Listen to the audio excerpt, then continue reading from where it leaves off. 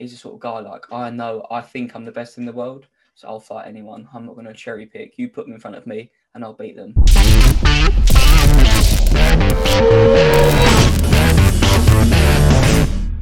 A couple of people have been saying in the comments, and I've had to say a couple of times, look, wind your neck in about what Michael Chandler, because a few people have been saying, oh, he doesn't deserve a top guy. Hold up a second. Firstly, you have to put some respect on other organisations' names. So, yeah, you've got to put that down. So he's Bellator's #1 guy, right? So you can't just dismiss him as if he's not important first and foremost. And then he came out and said, I'm the best lightweight in the world, and I'm the only person in the world that can beat Khabib. Now, he didn't just sort of throw that comment out there. He said it with his chest, and he said it with conviction, and everyone sort of believed him in a weird sick way, even if they wanted to believe it or not, right?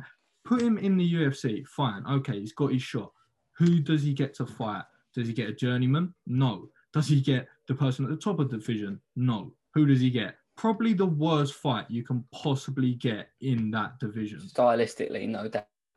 He's horrible. Like, Dan Hooker is one of the most durable, relentless, hard-pressing pace, just consistent over every minute. Like, he's horrible. Like, he may not be the biggest threat in terms of his striking capabilities, or he doesn't have a glaring... He's not like a one-shot knockout artist, but exactly. He's just tough as fuck. He's tough as fuck, and he's just violent and dangerous and hard to put away. Very fucking hard to put away. I mean, got a knockout over Gilbert Burns as well. That's pretty impressive, so, like, no joke. But I think Dana loves people that don't necessarily want to play into the sort of politics, so... He said he had a phone call with Chandler, right, and he knew straight away that, I want to work with this guy.